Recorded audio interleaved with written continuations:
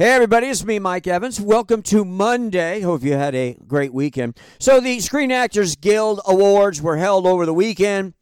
Certainly no surprise to me, Oppenheimer won big.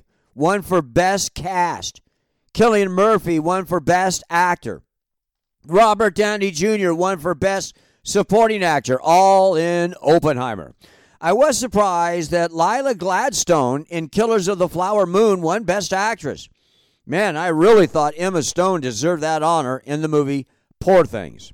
You know, the new thing in Hollywood are actors turning down more money, sometimes even better parts, instead taking roles in films their friends are in. Now, last week I told you that Meryl Streep, an Academy Award winner, turned down a movie to do more episodes in Murders in the Building just because her close friends Steve Martin and Martin Short were the co-producers and co-stars. Says she just has a ball doing the show. She has enough money. So Brad Pitt's best friend is Bradley Cooper.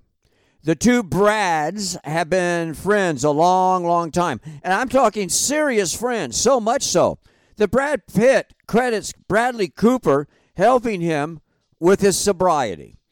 At the Santa Barbara Film Festival this month, Brad Pitt paid tribute to Bradley Cooper and his last movie, Maestro.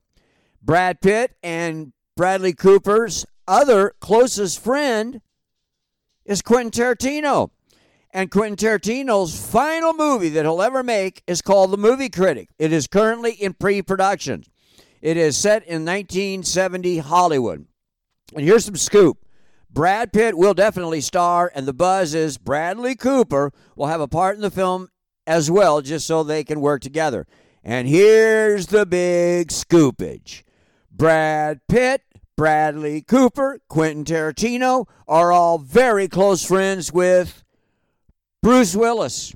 And despite Bruce Willis's and his dementia situation, Quentin and the two Brads have convinced Bruce Willis to have a very small part in the movie just so they could work together in Quentin's last film and what, of course, will be Bruce's last film as well. Hey, have a great day. We'll talk to you tomorrow. Mike Evans. See ya.